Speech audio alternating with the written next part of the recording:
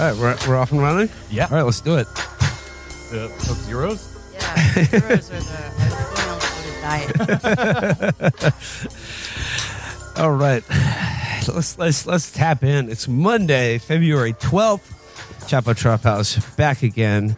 As we always do, the end of the NFL season. It's time to wrap it up, put a big bow in it, break down last night's game. Let's just hop right into it with our panel of NFL experts, Amber Frost and Felix Biederman. Amber, I'm going to throw this one to you first.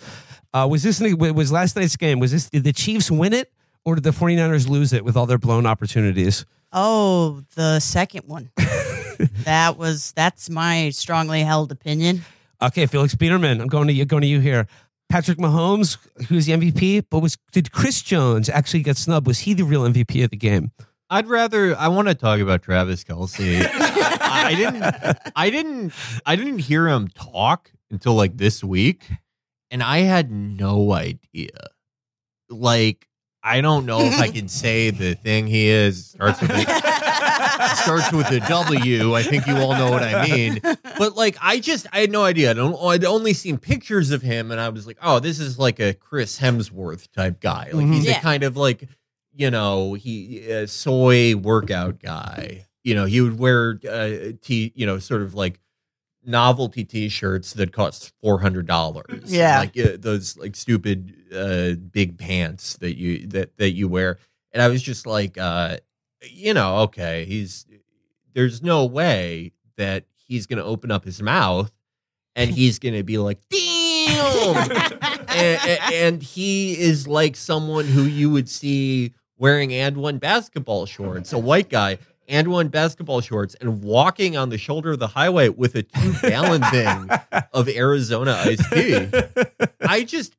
Is this the greatest period of social mobility for those guys ever? They're back. He's gotta be. I thought that they were extinct. It's good to know they're still out there keeping it real. Yeah, it's the thing is, there are none of them left who are like poor or middle class. Yeah, it's trickled up.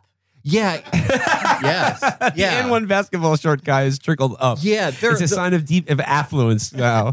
They're all like the richest people. They're all like at the top of their field. Like that TikTok comedian, he's the biggest comedian in the world. Matt Rife, yeah. And I like, again, it was another thing where I was like, okay, like, I think I can kind of guess what this guy's like. It's going to be like, anyone on dating apps? But no, you hear his special and he's like, damn, so who up in here trying to fuck? And it's like, what, he's talked like this the entire time? Yeah. What the hell? For a while, Indian comedians. There are a lot of Indian comedians doing that. I figured it had sort of moved on. Yeah. But I'm glad he must have really enjoyed the halftime show. Who's trying to get a baby put up in them tonight? Yeah. Matt Rife does like crowd work, and it's so weird. He's his audience is all women like ages 18 to 26, including adult film star Lisa Ann, who got arrested at a recent Matt Rife his performance. Why? Yeah, I don't know why. Yeah. I don't know. She was getting rowdy. Was she? Oh wow! I wonder if she was at a fucking bachelorette party and she's one of those chicks. I was in Nashville. Yeah, that is the capital of bachelorette. We never found out why she got arrested. I don't know, but speaking of Travis Kelce and to your point, Felix, the New York Times really threw him under the bus by doing like the beginning of Super Bowl week. They had an article, beginning of Black History Month. The article was like, "What is the fade?" Travis Kelce's like awesome, cool new haircut that only he has. Yeah. They're like, he invented this haircut. Yeah, a trendsetter like Bo Derek. Do you think like that's like, if we're gonna take the Taylor Swift Travis Kelce thing at face value and not say like, oh, this is a marketing project or this is my least favorite thing. This is a psyop. It's a psyop. It's a psyop. I found out about psyop. They're really scary. Taylor Swift is psyoping you into liking her, but she's trying to influence you to like her music. Yeah, I just saw. I'm not going to be fooled. I just saw a psyop for Colgate toothpaste on a billboard. Honestly, it's called advertising. Honestly, I kind of wondered if it wasn't a triangulation to get the halftime show. That was my original theory. But instead, they decided to go with So are you exactly 34 years old? Yeah. We tailor-made the most perfect you are exactly 34 years old. Because it's just barely nostalgic for us. We're all like, this is junior high. But do you think that, like, if we're, like, going to take it on face value and, like, they're in love, do you think that, like, for Taylor Swift, she probably never met a guy like that in her life? True. Yeah. Yeah, she was like, she always talks about being like an outcast, kind of sheltered in high school, which was, that was the second wave of that when she was born in like 87. Mm-hmm. And so like 89. when she's 89. Yeah. There's an Okay, album so about yeah, when she's in high school, right. when she's in high school, that's the perfect time to meet, A guy from the wrong side of the tracks. Yeah. The guy that Nick talks about in a very early Come Town episode where he's just like, my IQ is 142. All UNC powder blue college basketball gear. Yeah. My IQ is 190. She was too sheltered to talk to those guys, so she never it's like inoculation. It's like getting chicken pox when you're 2. Yeah. So she'd never experienced that before. So it was like a 34, 35-year-old woman for the first time. She sees a white guy who's like, I'm finna call up my unk. And she's like, oh my God, what is this? I'm feeling things. Yeah, maybe like all along, this was the kind of guy she needed. Like maybe this one will stick because like this is like a revelation for her, and she'll be like, I do want to go to the cookout. Like, Amber, has Brock Purdy gotten over his reputation of being a game manager even in this loss, or is he more of a game executive now? more of a gay executive. All right. Is Brock Purdy is he one of those NFL players who's like he's not that good, but he's like Christian? Some people like him. You need those because otherwise, you got to balance it out against I've been rewatching. Against all the say Satanist. Yeah. Against all the ones who have had their brains bashed in, so they just punch women. I was rewatching King of the Hill, and he's talking to Bobby, and he's like, "Well, the Cowboys aren't perfect, and I still love them, and they have a gun and drug problem." Okay. The other big from the Super Bowl halftime performance. Thoughts? Did we like Usher? I was drunk and actually dancing. I was flashing back to my high school dances where even junior high where where there was a chaperone walking around saying "Leave room for Jesus." We all had discovered freaking. Oh man, he's a great dancer. Obviously the closing number, and you know what I realized? Ludacris. Comeback to music. I mean, dude, that was the most exciting thing. I mean, I always think back, I was like, damn, Ludacris, he had a string of singles there in the aughts that were just all flawless. Yeah, all the super party fun, I was all at, super funny. It's just always party rocking. The Super Bowl party I was at, there was just random. As soon as they saw him, they were just Luda. Every 34-year-old guy freaked out. Ludacris is you. Unfortunately, you can't really do rap like that nowadays. No, it was fun. Yeah, in 2017, it started being, rap started being you needed to be a 17-year-old who had the gates of Auschwitz tattooed across his forehead. And Ludacris has never, I bet, done a benzo in his life. No way. He's way too energetic. Yeah. Rap really got taken over by I saw a picture of Lil Xan. I haven't seen in a while. Have you seen the picture? Yeah, where his face is pressed up against his girlfriend. Yeah. Those guys went away a little bit, the SoundCloud guys, but it's still there's still no one like Ludacris who's just having fun. He's having fun out there.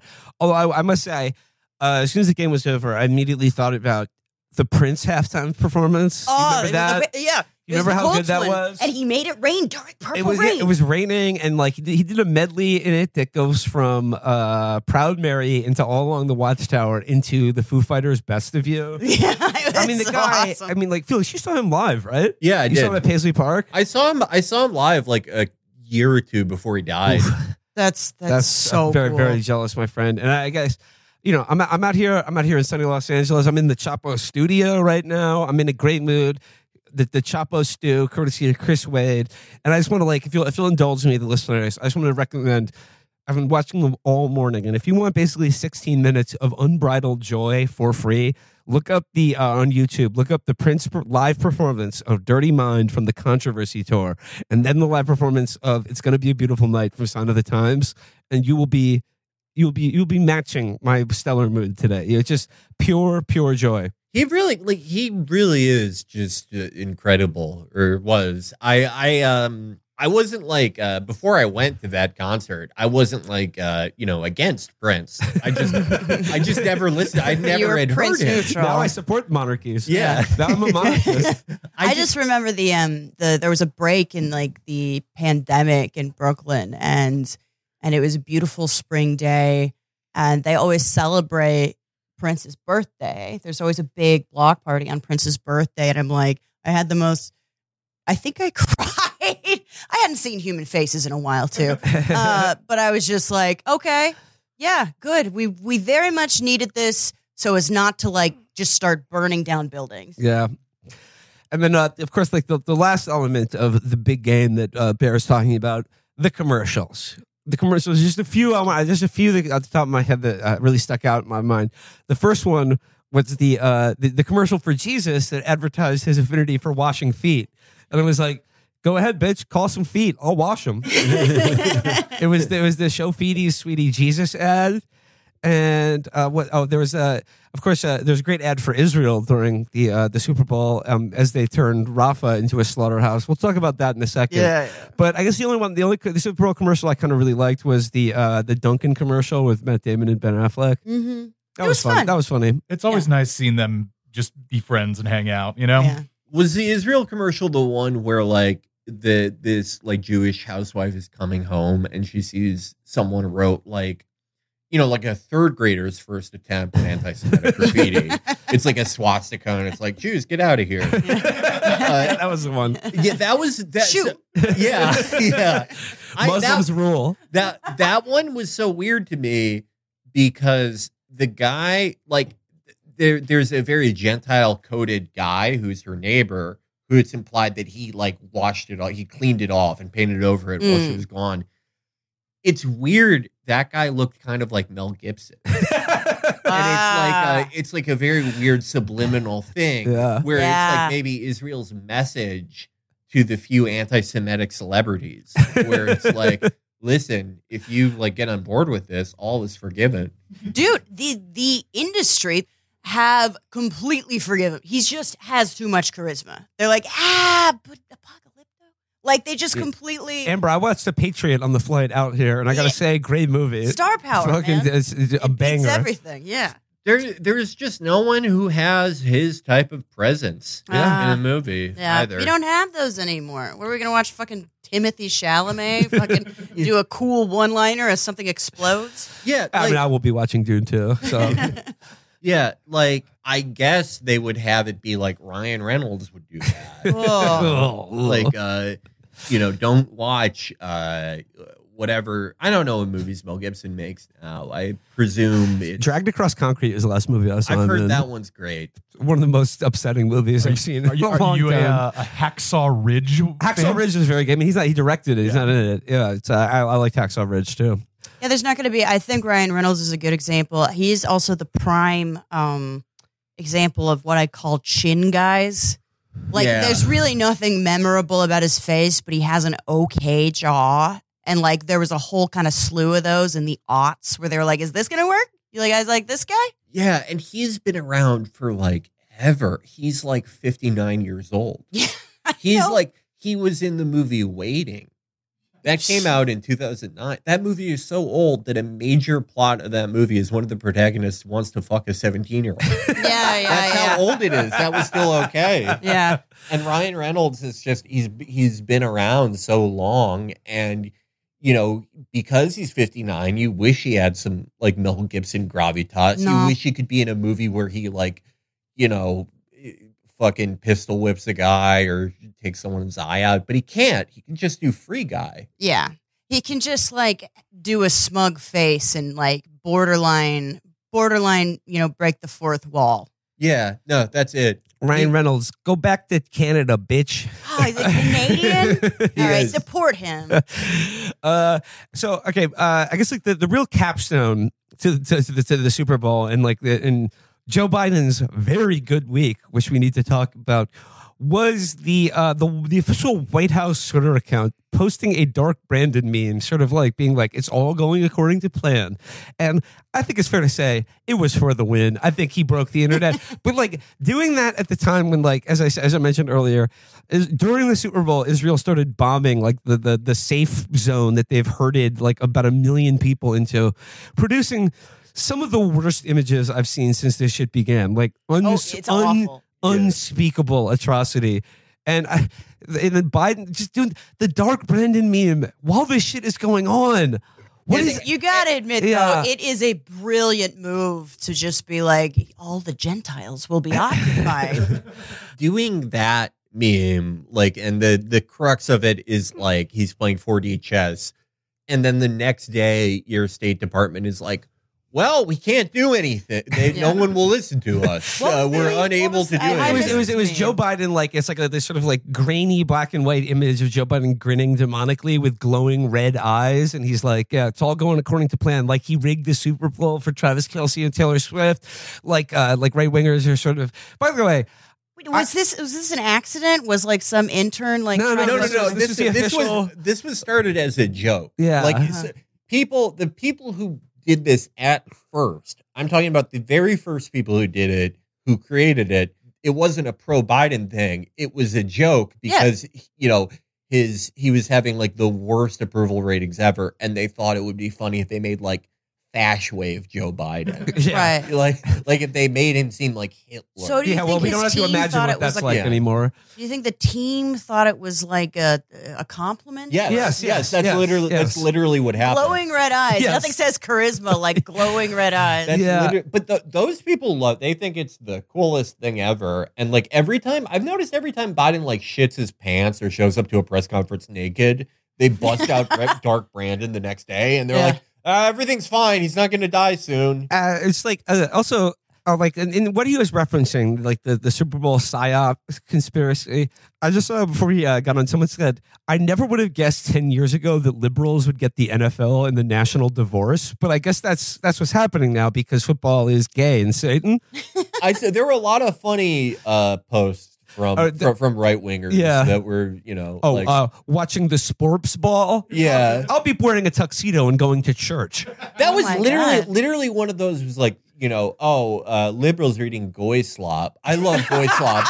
Goy slop is so fun. Every once in a while, those guys come up with something that like they don't even know how funny it is. Yeah. Goy slop is pretty funny because it's like, well, that's how I would describe what they eat. I know. And we do. I had some kind of mayonnaise-based salad while I was there. It is a biological genetic thing that the sons of Europe, they love the sloppiest thing I've ever had, which is buffalo chicken dip. When I see that, I want to fucking vomit. I think it's hate so buffalo sauce. I disgusting. despise I love buffalo buffalo. sauce. I love buffalo sauce. I love actually even more. Chris and I were talking about this even more than ranch, which is the most. How do you get a Hoosier girl to suck your dick? Dip it in ranch. That's a go around. I like blue cheese, which I think might even be more Gentile.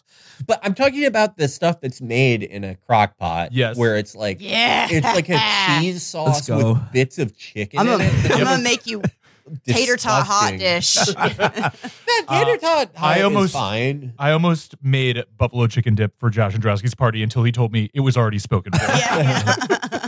But these guys, the post I saw though, where the guy was talking about goy slop, he said, they're eating goy slop and they're wearing another man's name on the back of their jersey. Meanwhile, we're praying and wearing dress clothes.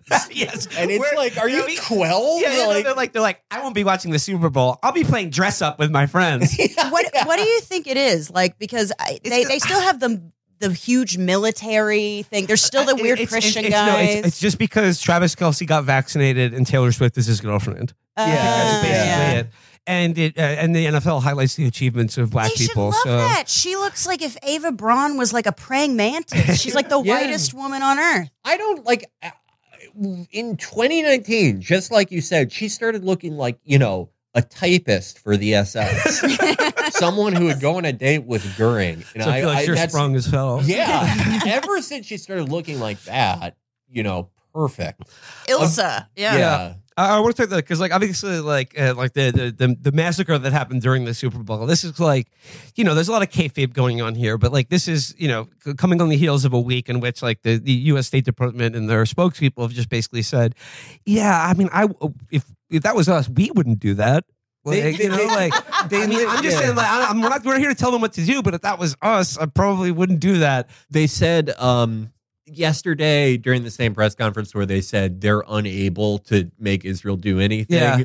They said, well, obviously we're unhappy with the results. And it's like, who are you, Kyle Shanahan, talking about the fucking overtime? They're like gentle parents. Yeah. No, but I want to talk like you said, every time something unspeakable happens, they try to dark Brandon. But then there's a pattern here where the worse it gets in Gaza, they keep leaking stuff to the press about behind the scenes, Joe Biden is actually quite upset about this.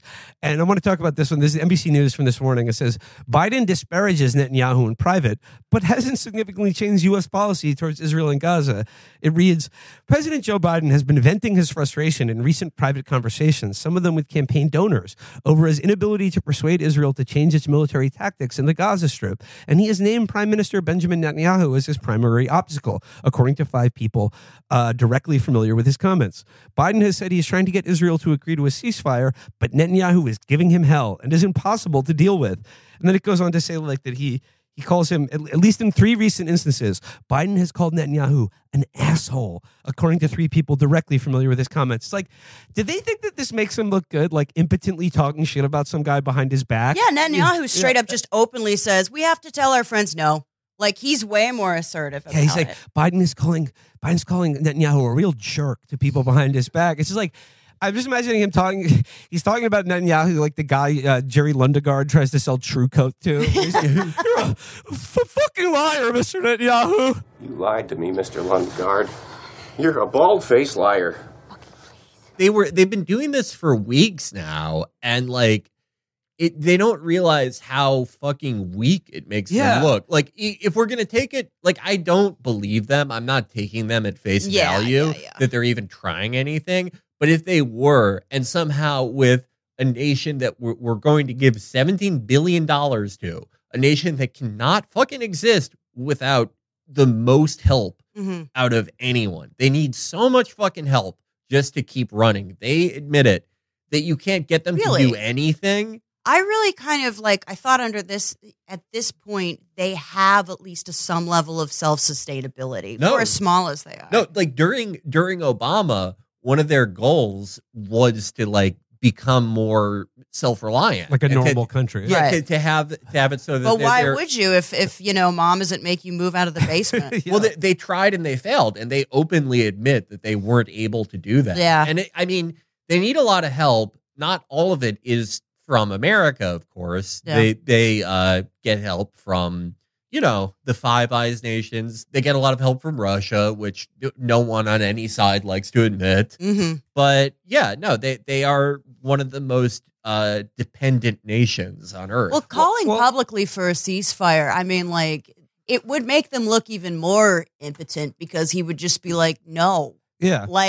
There's no. Well, it's more embarrassing, the leaks or whatever, but he's kind of just in a they're not going to stop fucking giving them money. Well, yeah, and then I saw this morning the State Department press conference with that guy Matt Miller, and they were asked if the president's unhappy with what's going on right here, has he used any leverage? And the Matt Miller said, we think the president's words matter. So next week, if Israel kills another 2,000 children, he may drop the F-bomb. Yeah, he may break out the F word. They're never going to do anything. Even Netanyahu is we're not going to listen to this senile old man. He does not care. The words they're talking about that matter was Biden during his press conference that was overshadowed because he called Sisi Mexican because he said Sisi was a foo. He said that Israel's response was over the top. Wow. Watch out there, Edward Said. Yeah, it was a bit much. It's a little on the nose. It's a yikes from me. Okay, but now we got to talk about last week, the Joe Biden.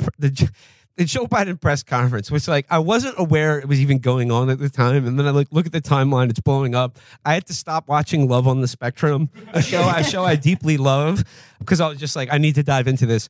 Who let him do this?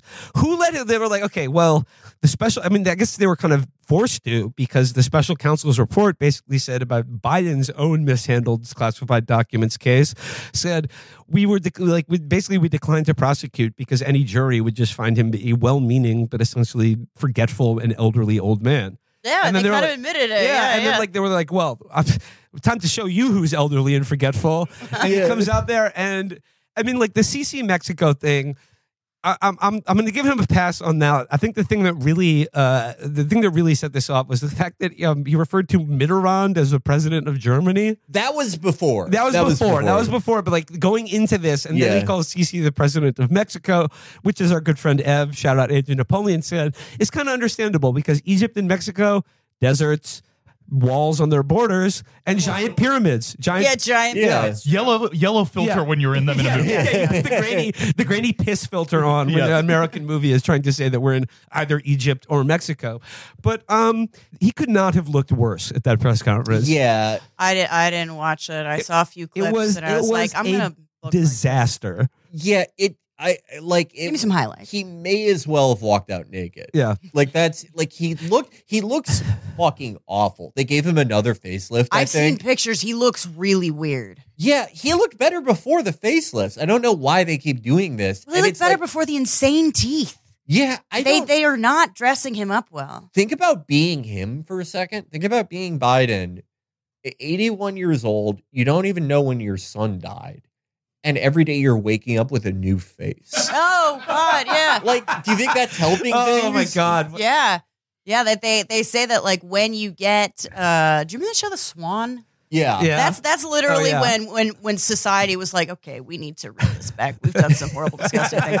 But apparently, like, when they weren't allowed to look at themselves, and then after the plastic surgery, and then they took it off and looked in the mirror, and everyone cried, and they kind of edited it to make it be like, oh, they're so happy that they're not fugly and thus useless bitches. But apparently, like after they talked to a few of them, they're like, I was freaking out. It was really, really, really upsetting. He must be having that like every other day at least, and then he forgets about it and looks for his slippers or whatever. Yeah, no, it's got to be just jarring. But like there's no getting out of this, you know? No. Like the only move they have is to be like, well, like Trump's he's fucking also old senile too, which is true. Like they're both like the same day or the day after Trump called Orban the leader of Turkey. There's no like affirmative defense. Well, he's having more senior moments too. I've noticed Trump. Those like they're both in their fucking 80s. Yeah. And I was talking to Chris before he got on, and it's like, is it really, like, does he have full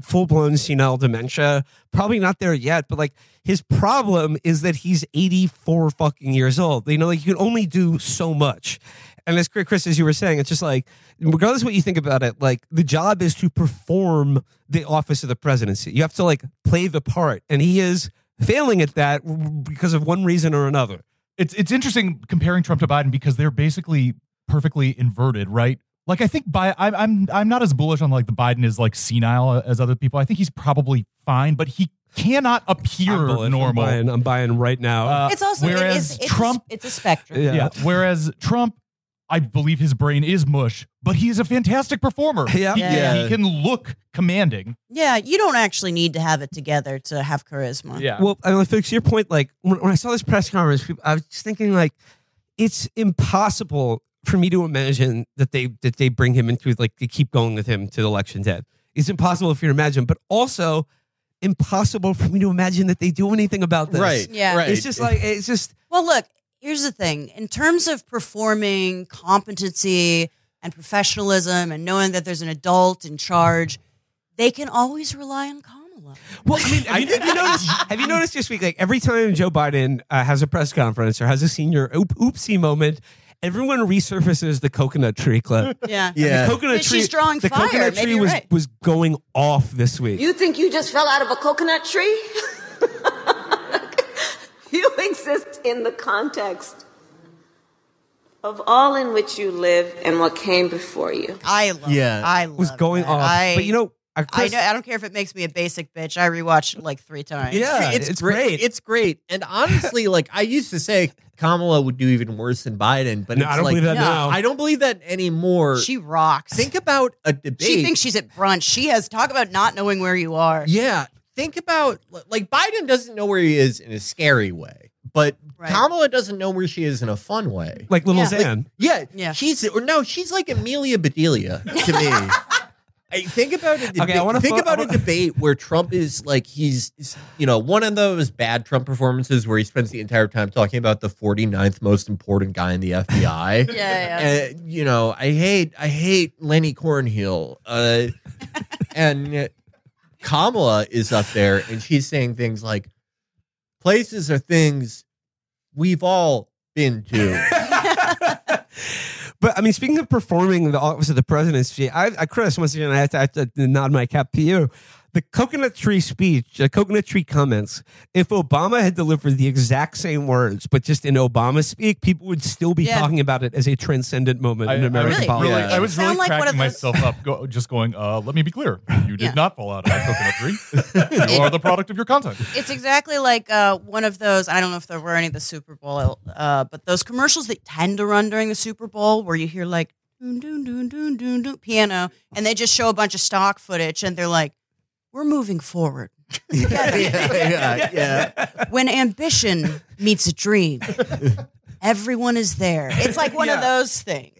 The thing that's like driving me crazy, not just with like the Biden senility stuff, but just like maybe more pertinently, the fact that he is doing worse than anybody at this juncture in their presidency in the modern era. Like he is at Bush in 2007, 2008 territory. Yeah. It's astounding that like the fallback for the pro-Biden people, just for left liberals in general, is like, well, the media is unfair. Yeah. Joe Biden has been in politics since 1970. Shouldn't he know how to deal with the media at this point? Didn't you bring out the idea that this guy has done so much and maybe he's been on the wrong side of almost every major decision, but he's done so much. He showed that up. He knows how to deal with all of this. He doesn't know, neither he nor his advisors seem like they know how to do anything. Their response to anything in the media, and I'm sorry, like the media reporting that he called Sisi Mexican is not biased. No, he did that. Yeah. He did that. But like that they don't have any move besides like, it's treason to post Hunter's cock in 2020. Felix, I mean, I'm thinking about that like in light of the news report that came out this week about how he sent some like deputy NSA guy to Michigan to talk to like handpicked Arab and Muslim community leaders.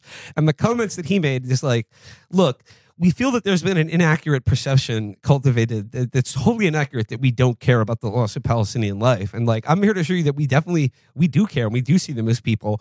But like similar to the Biden age thing is that it's like, in policy, it's like it's never the thing itself. It's always people's perceiving the thing. That's the problem. And then it's always like the media's fault for allowing people to perceive things that like are wildly sort of different than like what the official line is. It reminds me of people who act like Bernie didn't really lose because like the party did something unprecedented. Well, like, I'm fucking sorry, but we knew that they would do things like that. And if we had a working plan to mitigate that, then the horses, maybe. Yeah, that you are supposed to be able to account for those things. It is very, like, look, the only reason that we lost is because they beat us. It's like, that's what they're trying very hard. And they, my favorite reaction to the Biden press conference, though, was like, some woman who was just like, you're making fun of Biden's memory. Tell me where your AirPods are. Like, tell me where your earbuds are right now. And I'm like, in their case, okay? Like, what do you want from me here, lady? And I'm not running for president either. Yeah, the thing that drives me fucking nuts is he wasn't like drafted into this. Yeah, he chose to do this. Yeah, like he's not doing all of us a fucking favor. And I want to highlight one of these sort of like scramble to like sort of legitimize this is in the New York Times is an op-ed piece. I'm a neuroscientist. We're thinking about Biden's memory and age in the wrong way. So like, you're thinking it's a problem, and that's wrong. And I just want to highlight one piece from this. It says here, Mr. Biden is the same age as Harrison Ford, Paul McCartney, and Martin Scorsese. Have you seen Harrison Ford lately, by the way? He's also a bit younger than Jane Fonda and a lot younger than Berkshire Hathaway CEO Warren Buffett. All these individuals are considered to be at the top of their professions, and yet I would not be surprised if they are more forgetful and absent-minded than when they were younger. In other words, an individual's age does not say anything definitive about their cognitive status or where it will head in the near future. To that, I gotta say, Martin Scorsese did Killers of the Flower Moon this year, and Joe Biden did Killers of Every Palestinian Child this year. So, I mean, look, what kind of comparison do you want to draw here? And once again, I'm not voting for Martin Scorsese to be president, although I wish I could. Yeah. We'll do a write-in this year. It's also weird because it's like, well, I don't know. I also see him talking. And I saw the little narration that Scorsese did before Killers of the Flower Moon, and I'm like, he seems like he's got it together. Maybe he doesn't, but at the very least, I don't constantly see Martin Scorsese having senior moments. Yeah, well, he was in a Super Bowl commercial, too. I forgot about that. Yeah, his output is like, just signing off on every horrific crime against humanity done by Israel, or like trying to play 5D chess by, like, I don't know, trying to pass an immigration bill that just is everything that the Republican Party wants. Yeah, like ending all asylum. Yeah. I mean, I guess their response to that would be like, look at this one column on this graph about consumer sentiment. Okay. Yeah, you got it. So, yeah, like, I mean, I just don't know where this is going. Like I said, it's impossible. It's insane to me that they would let this guy continue to run for president. Just get Kamala in there. If that's what it takes, you'd be better off with Kamala at this point. I don't know. I'd be like, yeah. But I'd be not surprised at all if it's November and he's still out there. This is their best asset right now is Dobbs. It's abortion. And Biden, I don't even think this is a product of senility. I think it's more a product of like how fucking old he is and how he calculates political decisions. It's always 1995 for him. He's still going out there and saying, I'm not for abortion on demand, which is like the dumb not on demand. Yeah, as opposed to what, a lottery system? Like it's so and you don't enter yourself. You have to do. It's like Shirley Jackson. But it's like that. It's so is just not meeting the moment. He's running. Like He's we're so running beyond that from the single issue in which he has like a 50-point advantage over Trump and the Republican Party. Party. But at the same time, he's fucking showing up to like huge events that are like anniversary of Roe v. Wade. I remember the fucking PR statement for it. It's like celebrating Roe v. Wade. It's like, I don't think you get to celebrate it when you lost it on your watch. Yeah. The arguments are always bringing out like, their best one, the best thing they have is abortion, right? But the other stuff is like, think about what Trump will do to the undocumented. Think about what he'll do at the border. You mean everything that Democrats tried to do like last week? Yeah, last week they tried to just give the Republican Party the Stephen Miller immigration plan, and they were like, "What do you want from us? We can't. We did everything they wanted, and they still won't be play nice. What It's just like, then why should I fucking vote for you? Yeah, even if the point of doing that was to show that Republicans are just obstructionists, who fucking cares? Shouldn't we know that by now? I would like to find out who that moved. Yeah. Who was like, I'm not voting for Biden. And then they saw that the Republicans just didn't vote for like the bad immigration bill. Oh my God, these guys don't want to get anything done. Who does this work on? Who is this for? Ugh.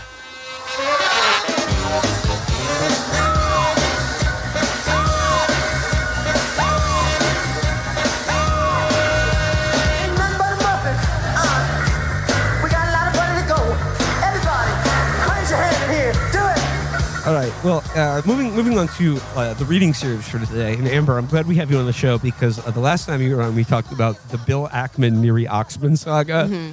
And then he sort of like, after the extent of her plagiarism and his, campaign to get Business Insider to reimburse him for the emotional damage on his wife, he sort of disappeared. I wasn't seeing any 10,000 word posts from him. But he's back in this New York Magazine profile titled Raging Bill. And I got to tell you, This guy he needs to be interviewed every week. The details in this article is incredible. So let's dive into this profile of Bill Ackman in New York Magazine. It begins, ever since he was a boy, Bill Ackman dreamed of being a businessman. Like he wore little suits to Henry school. Hill. Well, here he says it. He sold ads for Let's Go travel guides from his dorm room as an undergrad at Harvard and co-captained the business school crew team, which had oars decorated with dollar signs. Let's face up to what Harvard Business School represents, Ackman wrote in the school newspaper after rowers were booed at the head of the Charles. We spend 90% of our own studies at HBS pursuing the maximization of the dollar. We're maximizing the dollar here.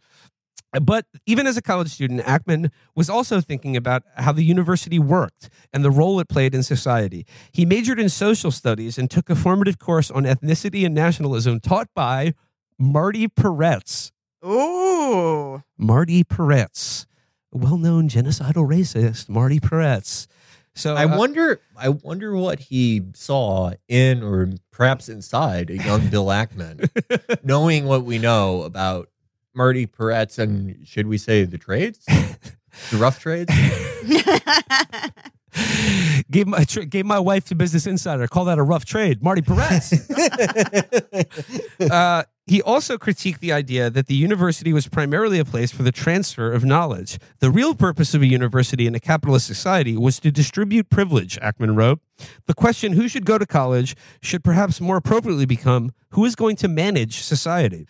His nephew recently enrolled at Harvard, as did his eldest daughter, which Ackman told me recently is where the trouble started.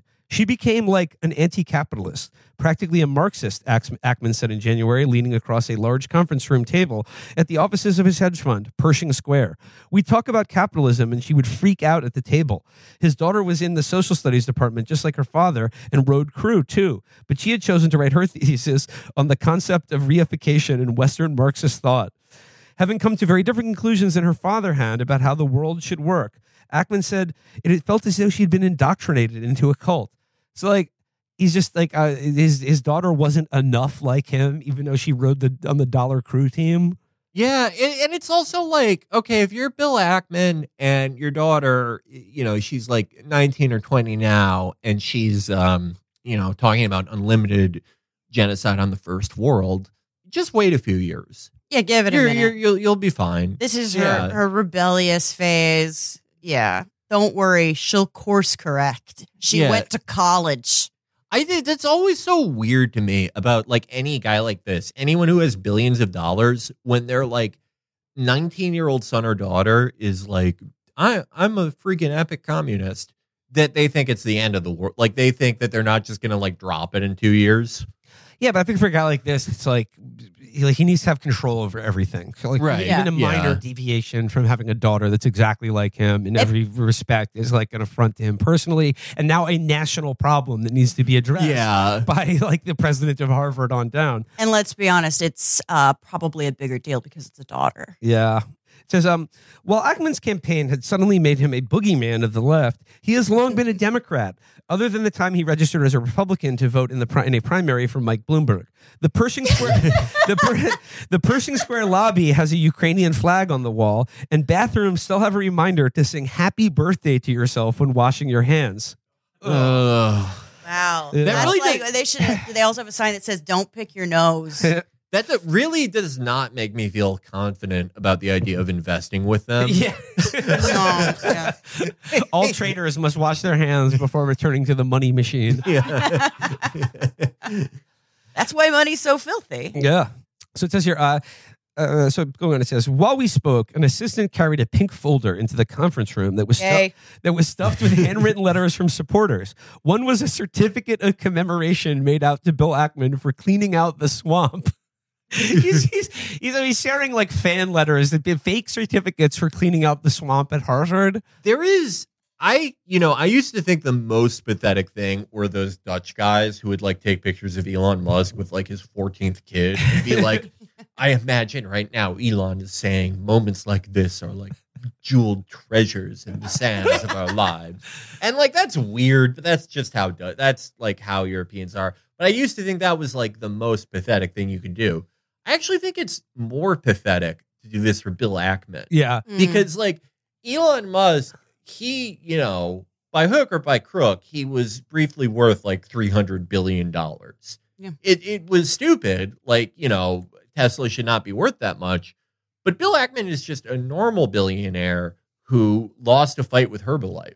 Yeah, Well, and we're I going to think, get to that. I think people like to fantasize. They're like, if I was a type of billionaire, I would be an Elon Musk style billionaire. No one wants to like sort of aspirational. Apparently, some people do. They're like, one day I'm going to be like Bill Ackman. There's some really gross posts out there where people are like drawing Bill Ackman or like making an AI. Bill Ackman is like a Roman legionnaire. Okay.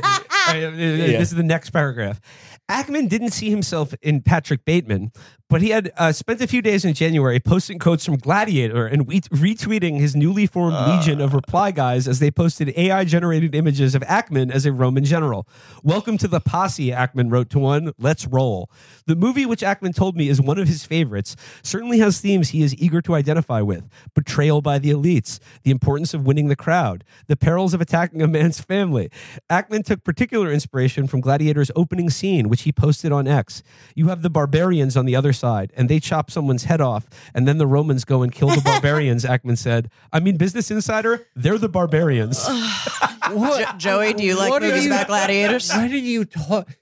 What the fuck are you talking? Do you think your life is like Gladiator? They killed his entire family. Yeah. The Business Insider had an article where it was like, your wife loves Wikipedia. And he's like, this wife is good as dead.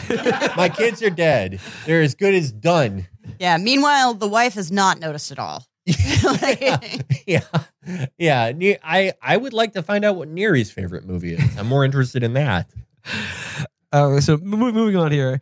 That night, Ackman and Oxman hosted a dinner at their Upper West Side apartment, a gathering of world minds. Oh, my. Welcome to Mindheads.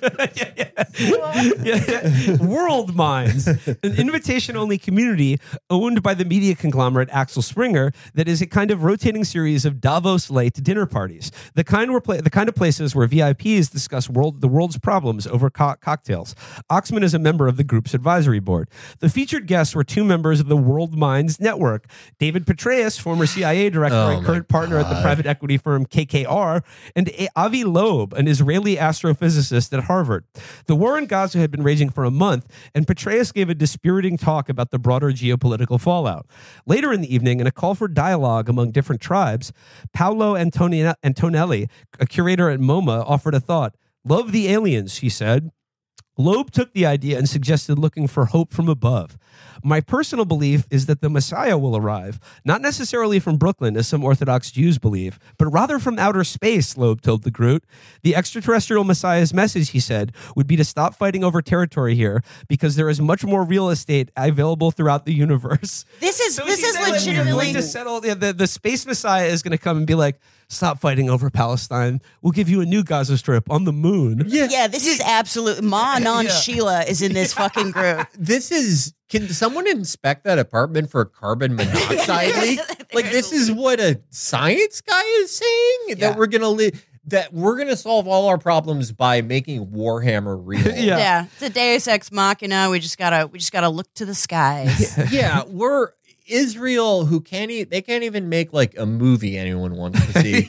They are going to colonize an asteroid and like live there. Sure. Yeah. I mean, I would love it if they tried. I would love it if every Israeli got on a spaceship and was like, we're going to live on that asteroid.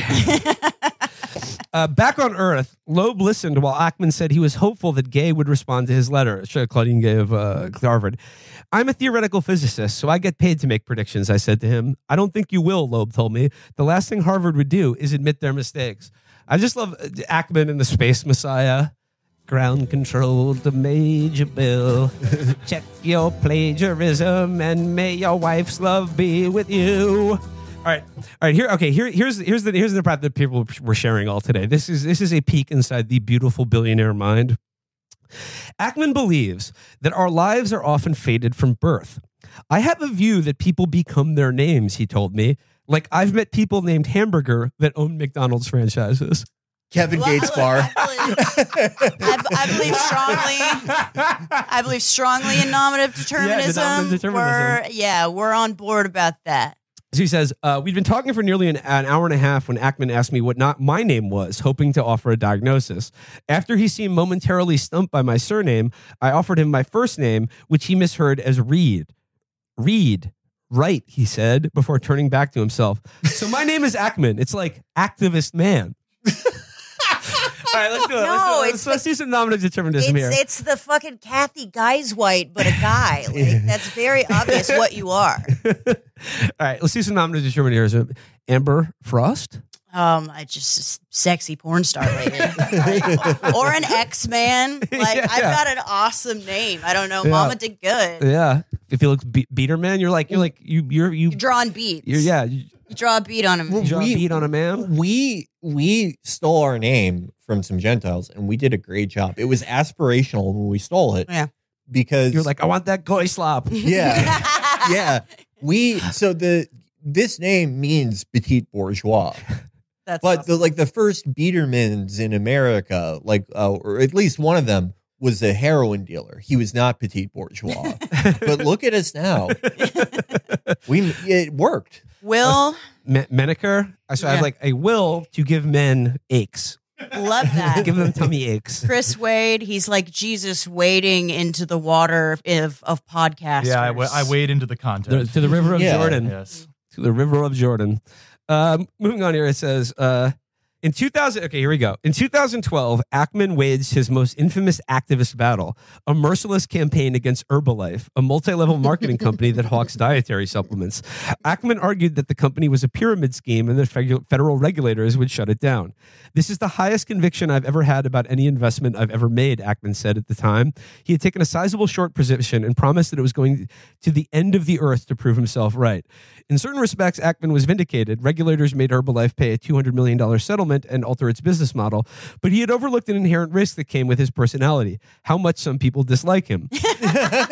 His cockiness had become legendary in an industry that has never lacked for self-assurance, and he had placed his Herbalife short. After he'd placed his Herbalife short, Carl Icahn, another hedge fund billionaire, took the opposite side of the bet, plowing money into the company's stock, seemingly out of spite.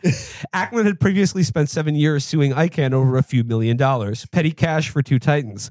At one point, Ackman was making a live appearance on CNBC. Icahn called into the show. I've really sort of had it with this guy, Icahn said. I had dinner with him, and I got to tell you, I couldn't figure out if he was the most sanctimonious guy I ever met in my life or the most arrogant. Listen to this. This is him sitting here listening to him call in a show that he wasn't scheduled to be on. Ackman remained calm as Icahn attacked. I went to a tough school in Queens, and they used to beat up little Jewish boys, Icahn said. He's like one of those little Jewish boys crying that the world is taking advantage of him. His name is so close to Eichmann. Ackman continued his attack on Herbalife, but he couldn't bring the company down. When he finally bailed on the bet in 2018, he had lost $1 billion. Carl Icahn, for people who don't know, he's like pretty old now. He's like in his 90s. But in the 80s, if you were, like selling a woman, you were probably selling it to Carl Icahn. He was like all throughout the 80s, he was like, he was doing Gordon Gekko shit. He would buy a company that exclusively employed kindly old men and kill all of them and take their pen. He's awesome. He's just a psychopath. And even as an 86-year-old, he owned Bill Ackman. Yeah. I gotta say, the lawsuit. How's his thing, memory?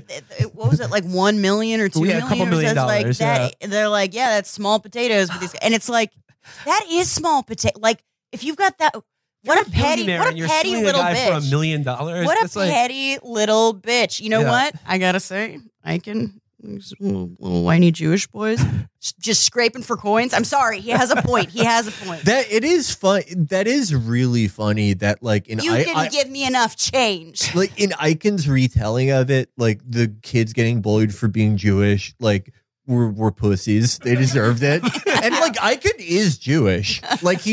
He's also Jewish. But I don't know. Anastasia, Carl Icahn. Those were some tough Jews. You can't hate anything more Murder than you hate Incorporated. the Mirror. But it says here, He's awesome. He fucking clears Bill Smokes crack, man. wait, listen to this. Ackman still bristles at mention of the Herbalife exchange. I wasn't whiny and no one beat me up. He said. I'm not crying. Going on to his wife defense, it says here when Gay finally resigned on January 2nd, Ackman was in the Dominican Republic with Oxman and their daughter. It was the penultimate night of his vacation, but Ackman couldn't resist taking a victory lap and spent 9 hours from 6 p.m. to 3 a.m. writing his 4,000-word reaction in Microsoft Word and then pasting it into a tweet. Ackman said being married to Oxman, who is Israeli, gave him a visceral connectivity to the October 7th attack, and that she had been his quiet partner throughout the fall. When Ackman tweeted about his visit to Cambridge, Oxman privately attended a lunch at the same month hosted by the MIT Israel Alliance. It was partially group therapy and partially just that stressed out students need free food, Talia Khan, the group's president, told me, adding that many MIT students knew Ackman as that guy who's Neri's husband. Oxman had largely shied away from making public statements. She kept debating whether she wanted to post, Ackman said. What was she going to post? It was the best of times. It was the worst of times. I said, sweetheart, you know what? Let me be the tip of the spear on this thing. Ackman didn't see anything wrong with jumping to his wife's defense after having weaponized the allegations of plagiarism against Gay. I don't think I was being hypocritical at all, he said. Ackman did run his own Harvard thesis through a plagiarism detector and was relieved when it came back clean. I was shivering in my boots, Ackman told me. The irony would have been something.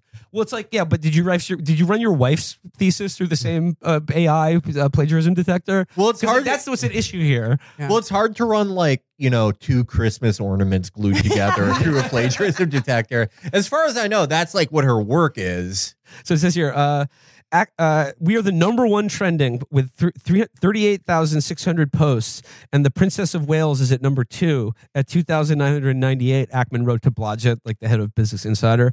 In a post on X, Ackman said that rectifying the situation would require only 7 simple steps, including Axel Springer taking action to depublish the stories about Oxman and then having its CEO, Matthias Dopfner, fly from Germany to New York immediately to sit down with Henry Kravis of KKR and adopt a settlement fund to compensate all those who have been victimized by Business Insider. Why is Henry Kravis involved? Henry Kravis, this is another guy from the 70s and 80s. If you've seen the movie Barbarians at the Gate, with the book. It's a book and a movie. It's a movie too? Yeah, James Gardner plays Ross something, the CEO of Nabisco at the time.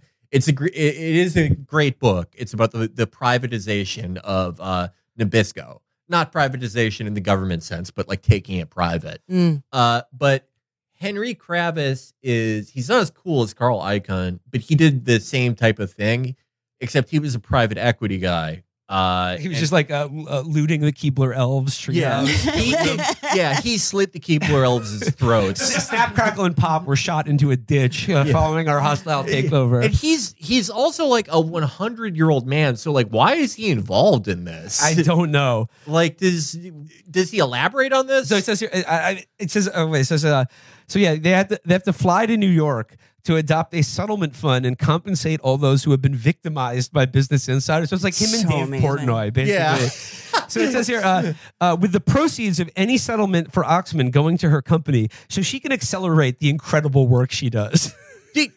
How much money does she need to like make dioramas? Isn't that like also there has to be some legal gray area there where like a lawsuit just for investment money? Yeah. Like it's kind of suspect. I mean, I'm sure you can use the money for whatever you want, roll around in a big bet on it, but it really doesn't make your case look legitimate. No. Also, nobody can fucking sue. Like, people don't sue Page Six. I can't stress this enough. Like, Business Insider just publishes the most like just bitchy little fucking stories. It's just like employees being like, Elon Musk picks his nose. Crucially, his wife did plagiarize large parts of her thesis. It is also the truth. Yeah. There's no case here at all.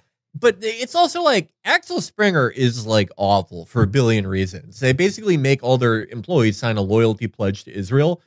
But in their like defense here, like how could they keep going as like a normal news company if they come out and like Unpublished are things? part of an extortion ring that benefits a woman who still has to staple her mittens to her coat? Well, it's also just like that's not even how it works. They would, post an addendum or whatever. It was like, that would be like previously in this article, it says that, Bill Ackman is a bad guy. He's actually very cool and chill. Right. It would be like a retraction corrective or something. You wouldn't just you can't wipe it clean. Right. Well, what would their statement even be? Because like she did plagiarize. Would it just be like Bill's defense of her, which is that she's an introvert? Like, hey, we made Neri nervous. Sorry. Here's $50 million to your stupid wife that Henry Kravis is going to manage for some stupid reason. Yeah. What the fuck are you talking about? Stupid wives need the most attention.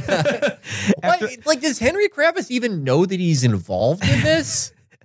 It says, after a few days went by with no end to the tweeting in sight, an Axel Springer spokesperson told a reporter at Puck that most people underestimated the way Bill Ackman is completely losing it. It says, Ackman kept posting. He claimed the story had been planted, possibly by someone at MIT, and accused Business Insider editor of being a known anti-Zionist with an agenda. The gladiator memes started rolling out. Ackman tried to exonerate Oxman by pointing out that the university's plagiarism policy didn't explicitly object to taking content from Wikipedia and asking if anyone besides his wife... Asking if anyone besides his wife had ever been accused of plagiarizing definitions from Wikipedia before. Well, no, probably because no one's been fucking stupid enough to do that in a graduate thesis. They also just didn't have those programs. Like I think those came around in the 2000s where you could run over something and do big searches things. I'm sure AI will speed that up, and we'll find out about 75% of academics are just completely full of shit. His argument is so bad because it's like, well, they don't specifically single out Wikipedia as a thing that you can't plagiarize from. And it's like, I think that's their articles, the definition of plagiarism. That's literally it. It's like you're plagiarizing something you're plagiarizing footnotes from another source. Right. But it's also like, there's no plagiarism guideline on earth that just lists everything, There's every possible book. This is an Air Bud. Well, there's nothing in that. You didn't write this specific book down in your plagiarism policy, so I can just copy and paste the entire thing. Yeah. Also, it is very funny thinking of her being like, I think I found a loophole. So it says here, Ackman estimated that he had spent 110 hours or so battling the case on his wife's behalf and called one of several long posts he wrote in an attempt to exonerate Oxman the best and most important thing I have ever written, tweeting that, quote, I am an extremely fast writer and I am powered by a profound love that is infinite. It's just so that you're on speed. That's like, you do those long threads. Everyone can tell. Everyone can tell by reading you that you're just either snorting coke or just doing Adderall like Pez. Whenever I go on Bill Ackman's timeline, and they're not, he gets the premium Twitter, so he can write a post that's 50,000 words long. My computer, I have a pretty good computer. It runs even things that aren't optimized that well pretty smoothly. The only time my computer gets hot is when I load a Bill Ackman post. It's too much. This says, Oxman, for her part, wasn't sure what to make of her husband's chivalrous tweeting, which had drawn even more attention to the allegations. Through Ackman's spokesperson, she declined to comment for this story. Ackman wrote on X that the pressure from the Business Insider stories could have literally killed her, and that he had seen what? He said the pressure from the Business Insider stories could have literally killed her, and that he had seen others commit suicide in similar circumstances. She was in a pretty dark place, Ackman told me, adding that he tried to nudge her forward toward finding a silver lining. I'm like, look, you didn't do anything wrong. We'll get this fixed. And actually, the more negative press, the better. Once we turn this around, it'll be good for your company. once we turn this around, like when you once again, she plagiarized and is probably like knows it and is sort of like, let's just not talk about it. Because when he's you've done being something way worse. wrong and it becomes a big thing on Twitter, the best thing to do is just disappear for a week or two and then just come back and be like, yo, new phone, what's up? Damn, I was on a crazy vacation. Also, no one really cares about this. I can't drive this home. This is like when you date a guy who just gets in fights on your behalf because someone like brushed you and you're just like, I got it. This is way too embarrassing. Nobody cares. Every fucking academic fucking plagiarism happens all the time. It's like an open secret. How was Neri? I would love to see her suicide attempts because she's like sticking her head in a microwave and like not knowing why it isn't turning on. Creating some elaborate Rube Goldberg device that drops a piano on her. Just having Marina Abramovic just like stab her through the chest. Shoot her with arrows. It would be like when a kid gets really mad. I'm going to hold my breath until I die. So it goes here. He wasn't sure that the pitch had landed. There were times where she said, please don't tweet anymore. But he defended himself by pointing to memes online suggesting that he had become a hero to wives everywhere. He is a hero to the biggest loot. Like, I am not kidding when I say the people who are dick riding Bill Ackman, all of their dads have killed themselves. Right. Not before, but like now. Probably because of plagiarism scandals in Business Insider. I have seen some of the most embarrassing shit I have ever seen. I have seen like 40-year-old men who are like, Bill Ackman is like a gladiator mixed with a professor. Yeah. So he's the wife defender. He says, a hero to wives everywhere. That's amazing. Imagine like your husband has embarrassed you this badly. And then like his defense is, there's a meme going around that apparently I'm causing a lot of marriages to have trouble. Like there's this one where a husband emails his wife, honey, I did the dishes. And she's like, big fucking deal. Did you see what Ackman's doing for his wife? Like humiliating her on a national stage? Yeah, I also like that. I don't know who this Lady Macbeth, but this person doesn't exist. Like clearly she never planned for this to get this big. She would much rather just like, disappear for a week. But he has, like, now this is all anyone thinks about when they think about her. She should be microdosing an Ojai. This wouldn't have bothered her the first time around because, again, no one cares. Yeah. No, he ruined her life. Oh, my God. Because, like, I mean, like, like I said, like, I hadn't seen anything from Ackman and, like, Neri, it's fine. She can plagiarize the yarn, or she can build her geodesic everyone domes. does it. Yeah. Was it Chris? You were saying you saw some Netflix thing with her? Yeah, She was like, I watched her episode of Abstract, which is actually a pretty good series about like design in various professions. And she runs a lab that's like a material science lab that actually does some like cool stuff. But all of her things, basically, her job is to be the placeholder at the top of a thing, the type of person that runs this type of lab.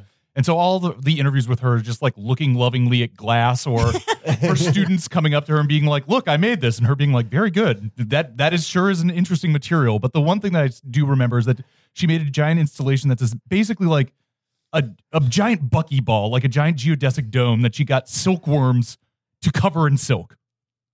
That's the kind of thing that she does. That's kind fun. of cool. That's kind of That's cool. fun, I'm yeah. not with that. I'd like to see it. Yeah. I mean, yeah, but it's also like you can only do that if your husband has like $20 billion. Yeah. Like that's like something that Genghis Khan's wife would do. That's like 30. That's like the highest level of just like moms that own boutiques in Silver Lake. Yeah. Like they're just bored and like their husbands just buy them make work shops where they sell candles. Yeah, that's what all mafia front businesses got replaced by. So just to close out the article here, he says, he said strangers have continually come up to praise him for his work in the Dominican Republic, at an Orthodox wedding in New Rochelle, at hotels where people leave thank you notes with the concierge. I can't walk around New York City or anywhere without people coming up to me, he said. I was in a restaurant 2 weeks ago. The whole restaurant gave me a standing ovation. I asked where the restaurant was. Ackman smiled. The incredibly diverse community called the Hamptons, he said. Oh, my God. I like the idea. I know, like, he's either lying or it's just like, you know, other idiots who are on vacation. He's but I like the lying, idea yeah. that like Dominicans like him. Like for some It was reason, like, they just think he's it's like, awesome. it's like they roll by his house every day, like blasting reggaeton out of their cars with the Dominican flags on the fucking coming out of the window. He's been invited to Domino's. He should start like, you know, he should start wearing like those like really tight capri pants that really Jack Dominican guys wear. Yeah, Like like a, ultra tight polo shirt and then like Yeah. the tightest like capri jeans you've ever seen. yeah. Just walking around with like a huge bowl of artificially distressed. Yeah. just a huge bowl of mofongo.